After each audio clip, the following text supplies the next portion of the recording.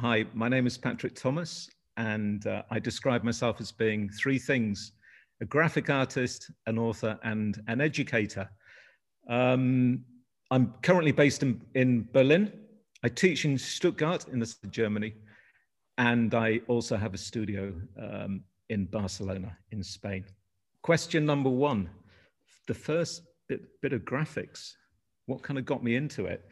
This isn't going to be a terribly original answer, I'm afraid. And I'm sure you probably have a few people saying the same thing, but it was music packaging. I had an older brother, 2 or 3 years older than me. So when I was 12, at the height of punk, he used to bring in, he kind of switched overnight from hypnosis album covers, so Zeppelin, Floyd, all of that stuff, into Malcolm Garrett, the Manchester thing. And I think it was Malcolm's work actually that really kind of triggered something. I suddenly thought, God, you can make work using existing things. I love the way that he was kind of sampling existing stuff out there. So that kind of set me off in a direction that I've spent the subsequent years investigating. Number two is, what am I working on right now that I can talk about? Well, I talk about a few things. Number one, I'm, again, with Malcolm, it's great because I'm now in contact with Malcolm. We've become friends over the years, and I'm going to be collaborating with the Design Manchester team, DM20 team, because it's all obviously happening online. They approached me and asked if I would like to join in with a platform that I've created called Open Collab. Now, Open Collab started as a physical workshop, so to kind of bring students together in a classroom, in a workshop space. And then at the beginning of the year, sort of January, February, I was invited out to South Africa to give a talk at a very prestigious conference called Design Indaba. And I explained to them that I didn't feel happy about flying all the way there just to give a talk. So if we could sort of expand and like do other things while I was over there, I would be up for it. And they very kindly and very efficiently put together quite an ambitious tour of 6 or 7 design schools in Johannesburg, Pretoria, Cape Town, Durban. So I ran with my assistant, a guy called Jonathan. He's like my long-term collaborator. We took over Open Collab, a sort of slightly more developed version, which was an online version. And we ran it, although we were physically in the workshop spaces, we kind of ran it online, and then we observed how people interacted with it. And then every evening we'd sort of go back to the hotel and tweak things that we hadn't got right. So quite quickly we were able to iron out a few of the wrinkles. And after 2 weeks there, we realized that we had quite an interesting platform. Now, interestingly, around about that time, the situation was getting a lot worse. So when we flew back to Germany, on the flight back, it suddenly occurred to us that we had this quite interesting or quite useful tool that we could perhaps start to share with people. So as soon as we got back, we started running free sessions. The first one was in Italy, because initially Italy was very bad. The situation there was very bad. So we invited a load of Italian creatives. I think we got about 150 or 200 participants spread across 40 cities. And we ran just a 1-day, 8-hour online version. We were a bit nervous, but we were lucky. It kind of worked out okay. And because that went well, and because people started to hear about it, we spent the rest of lockdown just quite spontaneously setting up these sessions, testing the software. And right now, for Malcolm, I think we're on 2.1 now, the new version.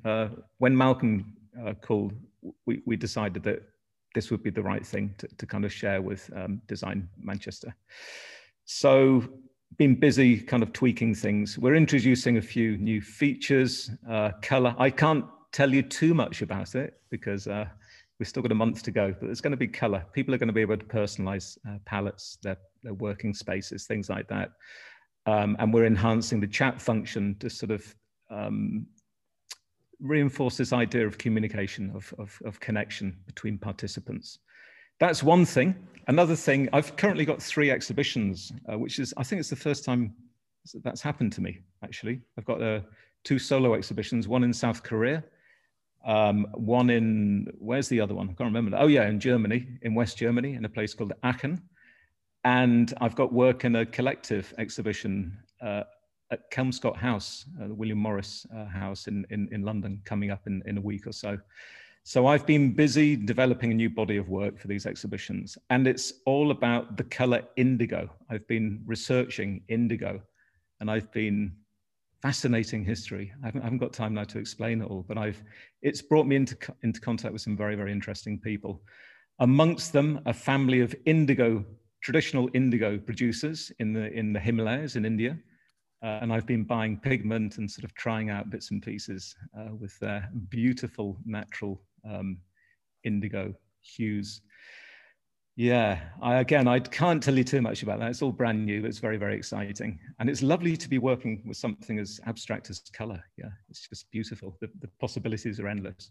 And the more I find out about it, the more excited I become and the more immersed, excuse the pun, I become in the indigo dyeing process. And the third thing, what can I tell you about the third thing? I've got a new book coming out. I've been playing around with processing over the years. So somehow it kind of connects with Open Collab. And I've had this idea to put a book out that sort of designed using processing. So my intervention or my role is quite small, actually. I just chuck in a load of elements, and then using processing, the book will kind of design itself. And it's to investigate three things. It's about print. So I've been collecting these color swatches that most people chop off the side of their InDesign documents and throw in the bin. I've been collecting color swatches going back to the 70s Japanese software writ color swatches and things, and then kind of contemporary stuff, mixing it all up using processing and then outputting it as PDFs, which I'm going to send to print in about a month or something. And the idea of it is it's completely experimental. I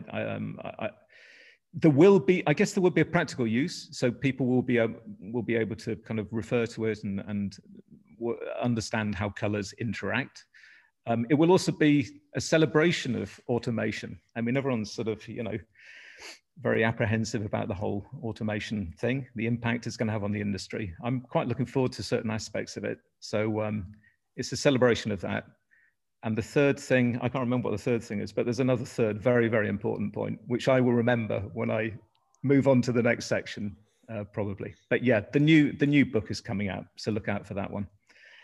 And then number 3, advice for young students, the classic, that old chestnut. I get asked this a lot, or things that I kind of got wrong, or things that I wish I'd known when I was a student. I think the main thing is visibility. I think you've got to be sincere. You've got to be honest. I think you've got to be bold. You've got to be brave. I think you've really got to embrace these amazing communications channels that there are these days that we never had. And I'm not saying that makes things easier to make yourself visible. It's a sort of double-edged sword, isn't it? Because it means that it's great because it can potentially bring into contact with clients all over the world. That's wonderful. But it also means that students, your peers in other countries, can pinch your clients as well. So make yourself visible. Don't just sit in your bedroom. However, just thinking that your talent alone will bring work in. You've got to get out there, make yourself visible.